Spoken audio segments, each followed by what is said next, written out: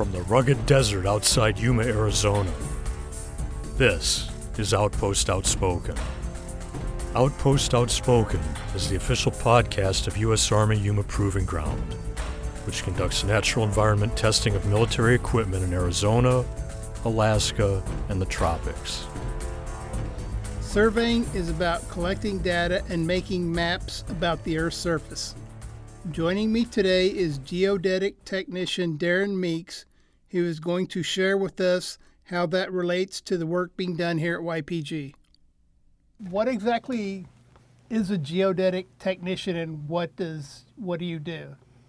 Out here at YPG, a geodetic technician, we go out and everything that's firing here at YPG, it has to be set up. So if they're firing a gun at a particular angle, 90 degrees, we're the ones that go out and put the center traverse hub in, and then we put the lines of fire hub in, and then when they move the vehicle in, then the BG will come along and make sure that they're in line with that. And if they fire that weapon, obviously, and it lands somewhere and they want the impacts recorded, then we'll go out there with our GPS and survey those spots so that they can see, hey, this is where the rounds hit. So essentially you set up the, shall we say, define the areas in which the gun will fire? Correct. Can you tell me what's the difference between a normal survey and a geodetic survey? The terminology, like when I started here like 18 years ago, we were considered surveyors because we had the theodolites. So based off where I'm at on the ground, I'll calculate the numbers and say, this is the number to that. So if I point at it and set my instrument, then when I point at the other ones, I can confirm that I'm where I'm at and the angles meet. So when I start shooting in a particular point to survey, like a center of traverse, then I know this is where that's at and everything, the math is jumping to each point. So when I'm over the center of traverse, I'll do the same thing. I'll survey, orientate myself, put in the line of fire, the bomb proofs, the blast shields for safety, which has a particular degree that they have to be on so that when they set the blast shields up, they're in the best place to be in case something happens bad. So it's safe to say that the technology incorporated within surveying has advanced quite a bit? Yes. From when you first started? From when I first started setting up the theodolites, even the old 16, which had no computers in them, to like now, the theodolites are just a computer that you can do multi-stuff to, depending on what coordinates you have that you're shooting in a particular thing. Or to jump it to the GPS, the global positioning system, we can go out, turn it on, and survey basically anything as long as we have the satellite coverage. If not, then we got to go back down to the electronic theodolite and shoot stuff in. So the GPS has made it so much simpler now. You can actually know where you're going, at what spot you need to be, and what sites you need to find. Correct. We have handheld GPSs that can take us to the sites, but after being here 18 years, I kind of know where stuff's at, or just to look on a map. But once we get there, like for the GPS, if we're putting something in, they want a good accuracy of 2 centimeters. So that's what we can provide, no matter what the blast ratio for that particular weapon or artillery or stuff going off. So it's like when I started, it was a 3-man crew, and now you're a 1-man crew. So basically, instead of having somebody on the theodolite, someone pounding a stake, I can put all the stakes in or go out and put paint marks where the stakes are, go back out, put the stakes in, everything lines up, bless it with the geodetic Jedi gods. It's like, we're good. Turn it into my shop, and then they'll, of course, QC it to make sure all the math is correct. And That's a key point that you just touched on, and something that I'm thankful for, and you may be as well. Sounds like a lot less math. yes, because when I first got out here, I had a T95 calculator where you had to punch in all the numbers wherever you were going and calculate. And now, we still have Excel spreadsheets that we can put the coordinates in that do it on the spot. So it made us a little more efficient than sitting there and punching, an 8-digit coordinate in, the X and the Y's, and make sure you didn't mess it up because if you did, then your angle's off, and then if you carry that error over, nope. So this makes it a lot easier and more efficient for us. So you'd mentioned earlier that most of the GPS had already been set up by the time you started. Have you had to go out to remote places and set any of that up, or was it pretty much all of the system complete by then? When I got here, we were still building it, because when I initially got here, the GPS was just a tripod with a head that we put over a known point. And that known point was broadcast into the satellites. And then we'd have our rover, which had a head on it, and it would talk to the ground control that we had and the satellites. So when we took a point, all that calculation, that math went quickly, and then we'd get it within a second. Bam, okay, we got it. But going to like remote points or stuff that's been established over the years that's been out, there's state boundary lines that are out here at YPG, and you could be walking looking for, an impact with a demo, and it's like, oh, look. And I'm like, what's that? And I was like, oh, it was put here in 1929. So it's like, like a museum piece that somebody was here and they didn't have a GPS. And back in the olden days, they were pulling tape for many, many, many miles to get this here. So fast forward to now, if we're out in a spot and there's no control on the ground, we can just put a T-bar in, or if it's something that's going to be there longer, our geodetic shop will have a monument made with a little dink in the top of it. The year you're putting it in, go out there with some cement and a rebar, put it in, because it's going to be there for a long time. And it just, I don't want to say it made our job easier, because you're still downrange when it's 30 degrees or 120 doing it. It just made it to where we get out there, put it up, do it, get it right. We have all the data. They can QC it, bless it, and everything's good to go from there. How vital is it to have these geodetic surveys done at, say, specifically the sites of gun tests? Viable? I mean, you can't. Vital. Vital. It's Yeah. a must. You can't fire a gun unless geodetics goes out there and sets the gun up. They can't just pull something up and somebody take a compass and say, we're going to fire that way. Because there's that watch of us doing it, and then the overwatch of our, like my leadership, making sure that my math is correct, making sure my orientations are correct. And then everything is stored now digitally. Before it was stored in the old survey books. So there was a carbon copy of what the survey did and turned in, and then the individual kept that copy. So if somebody said, this happened on this date, this was your survey, and I could mathematically prove that I went from this point to this point, I orientated and I shot these angles in, these were the distance. So, and then somebody blessed off on that with their initial saying, he's correct. Because if it wasn't, then you wouldn't go back out there and make sure somebody else did. To do it, to make sure that this is absolute, this is what they want, this is correct. So it's like for geodetics, you can't go measure to something, and just think that, oh, well, right, yeah, you could have a tool or measure, yeah, it's 8 inches, okay, but what's the coordinates? Just laying it down. If you wanted a particular thing, 10 meters from the blast shield, what's the coordinate that you took from that tape? Unless you have an instrument to record it, a theodolite or a GPS, you're just saying that you saw it. We're saying it, and then we're making it a record.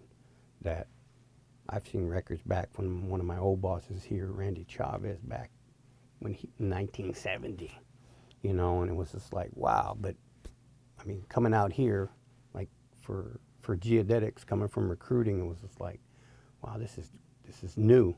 But then every year just learning something more and more about the importance of the job was like, okay, this is a plus. And I mean, I love coming out here because it's like something new every day. So you've seen quite a bit of YPG over the years. Yes, lots of YPG up to the northeast corner. Stuff that like, wow, that I wonder if Patton was driving here back in World War II and stuff. And then on the Cibola side, just different stuff that it's, like, hey, you got to come in at 5 and go out to Ramsdale Ranch and watching the sun come up, and it's just like, wow, this is great. Sun comes up, we do our job, go to the next position. So it's like, I mean, I've spent the majority of my time downrange in the last 18 years. You got a favorite spot? A favorite spot? Part of the range? Like mountain-wise to the east side of by Middle Mountain and stuff, the nature out there it's just like, I mean, you could see where tanks and stuff have driven over, but when the sun comes up or just being out there, it's real peaceful. You don't hear nothing. It's quiet. So, or like by Iron Mountain, Hog Valley and stuff, it's just driving down when you're going. For me, you know, I'm looking, and it's like you see something new every day, and it's just like, this is cool. And the same on the Cibola side, just drive. I mean, to me, it's like each time I get whatever my mission is on the schedule, Danny, he's like, okay, hey, go do this, go do that. And it's like, all right, boom. And you're going out there, you're just like looking. You see other geodetics or people doing what they're doing, and then you get where you're going. And it's just happy. Or being on a particular mission or a test where it's going 3 or 4 months. And all the other people that have the little pieces of the puzzle from YPG to put together to where they can do what they do in their job. Of course, me doing what I can do in my job to make everything happen. So it's just, I mean, every day I like it. I love it. It's like, you know, like, how many more years you got? I'm like, I'm just going to keep going. It's fun, you know. But, you know, at the same time being, you know, your numbers are tight. Your numbers are golden and stuff. Just when we turn them in, it's like, hey, good job, good job. So that's a plus. So before coming to YPG, you were a recruiter for the National Guard? Both. I spent 13 years recruiting. 6 of it was in the Army. And then the Army wanted me to go to Bangor, Maine. And I was like, so I got out of the Army. I joined the Army National Guard. And they left me right in Yuma. And I just picked up where I left off down at the armory there on the Readiness Center on Araby. And basically just kept recruiting. The only thing is people would go to basic and AIT and then come back for their 1 week in a month, 2 weeks a year, or if they got deployed, which that was happening now. And then when I retired, it was like, what are you going to do? I was like, I'm going to go out to YPG. And what are you going to do? And I was just like, I don't know. I'm not going to recruit. And I got out here, and I started YPG as a data collector. And I did that for 6 months, and a job opening up for geodetics. And I was like, that sounds interesting. Put in for it, got selected, and it's OJT training. And, you know, like for the last 18 years, even now, I'm still learning stuff that it's old stuff, but we didn't do it, so it's now we're going to start doing this. So they teach me this way. We do it till we're perfected at it, and then just keep going. Yes. Basically, the question I was going to ask you is how you go from being a recruiter for the military to a geodesics technician. Right. As a recruiter, we used to give the ASVAB test, and then we'd give a career choice test where you'd answer questions on what you like to do. And then we'd take the ASVAB test. It's what you have the aptitude to do. And one time, being I was instructing the students how to do that, I took it, and one of the jobs on it was surveying, and I was just like, wow, survey. Didn't think nothing of it until I'm here at YPG surveying, and I'm like, wow, that's like kind of predictive there. But it was like, I like it because you just, when I go out to survey and I'm setting the instrument up, it's just a flow of concentration, because somebody's going to check your work, and somebody's life could depend on you doing it right. Well, that's going to bring our interview to a close. Darin, the information you shared with us was very informative. Thank you for taking the time to be here with us.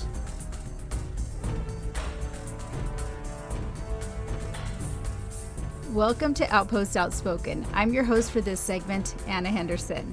The Military Freefall School is one of the largest advanced training programs in the John F. Kennedy Special Warfare Center and School. While the Warfare Center is based in North Carolina, the Freefall Center is here on the grounds of YPG. Joining us today is the Sergeant Major of the Freefall School, Matt Krueger. Welcome. Afternoon. Now let's start with the mission of the Military Freefall School. The mission of the Military Freefall School is to create basic military freefall school jumpers that span through the Army, Navy, EOD. We have parachute riggers. Also, we create jumpers for Army Special Operations Command. The Air Force is a big client of ours also, with their pipeline, with their special ops, with the combat control techs, the pararescue, their SEER guys, and then we do the parachute riggers from the Army. So the service members that go through this school are the toughest of the tough. Yes, most of them. We also create the military freefall jump masters who are in charge of, plotting where the release point is for the jumpers, doing the inspections before they rig up with equipment, their parachute and all that stuff. And then we also have our instructor course, which we run internal, where we create the military freefall instructor that we could refer to as an MFFI. The school started back in the 70s, and since then we have a total of 902 military freefall instructors that have been created over the years. So there's not a lot since the creation of the school. That school it's around 11 weeks long, and then once you get out of there, you're not finished. You have to go down to the basic course, and you have to jump students with what's called a shadow master, a more experienced instructor, for at least 3 to 4 classes before you're eval'd out to where you're allowed to jump students on your own. You have the 4 programs of instructions, and they go from basic all the way to someone as advanced as an instructor? Yes. And we also have the Marines out here, Recon Marines, that run our tandem course. It's their tandem course. They usually go around the U.S. teaching these courses, and they run 2 here a year, and that's anywhere from strapping another human to you, jumping out of the airplane, or a 500-pound barrel tethered to you, pushing it out. So that's a really intense course. Tell me about the intensity of these courses. Like, how many jumps are they conducting during the time of the course? How many hours of the course, the length of them? Talk to me about that. So with the basic course, it's 4 weeks long. First week is the ground phase, where students, they learn how to pack their own parachute. We get them in the wind tunnel to learn how to fly their body so they're comfortable in the air. We also take them to the pool over at the MWR to teach them how to properly exit out of the ramp of an airplane, because you can't do that in the wind tunnel. There's just no way. So we'll get them up on a 4-foot platform and make them dive headfirst in the pool to kind of replicate what goes on out of the aircraft. Oh wow! Are they wearing their gear or? No, okay. No. We have them in PTs. Okay. And they jump out, and it's you'll get some people that hardly have swam. Some they're like, I've never dove into a pool before, so it gets interesting on that day. I'm a non-diver, so I feel for them. And then that Friday of ground week is their first jump, so they will get 2 jumps, sometimes a third, depending on the amount of instructors we have. And a lot of it has to do with weather also. We can't jump them if the winds are too high. So it's very fast-paced. The first week they are in the wind tunnel, packing parachutes, and jumping from an aircraft? Yes. Wow. The Freefall School is comprised of students and instructors from each branch of the military. You mentioned this before, except for the Coast Guard. Is that correct? True. So how unique is it to have this multi-branch training center? What are the benefits?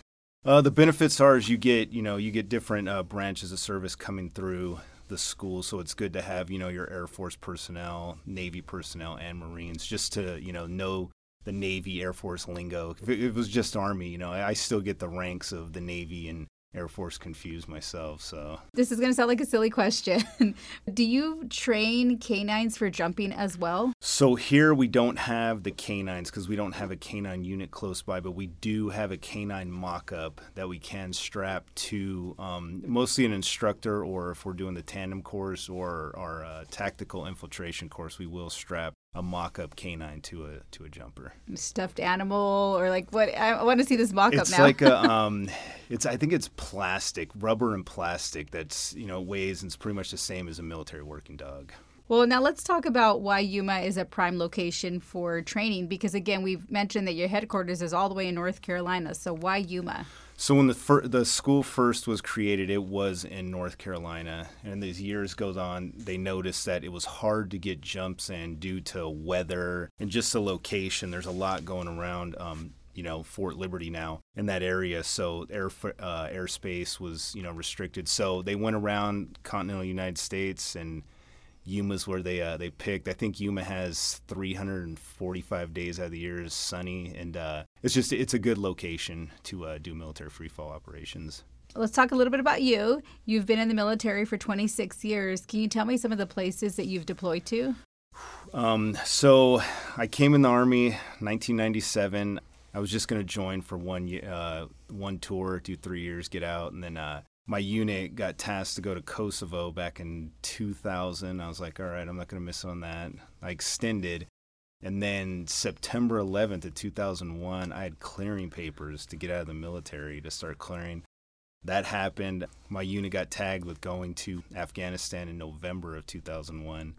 I re-enlisted and never looked back. I think I have 7 trips to Afghanistan, 1 to Iraq, multiple places in Africa, Tajikistan, Kyrgyzstan. So I've been all over the place. Anything else that you would like to add about the Military Freefall School in general, about the students, about the work that you do for this country? The Military Freefall School out here in Yuma, each year, fiscal year, we conduct about 48% of the DoD's freefall operations happen out here. So it's a lot of jumps. These instructors are jumping 6 times a day. Their mornings are early. You know, summertime, the sun comes up earlier, so they're getting here, 3 a.m., not getting home until, their duty is pretty much 12-hour days, and then they'll go into night jumping. So it's a fast-paced workload out here. But very exciting, too. Yes, it is very exciting. All right. Well, Sergeant Major Krueger, thank you for your time today and also what you do for this country. Thank you. Appreciate it.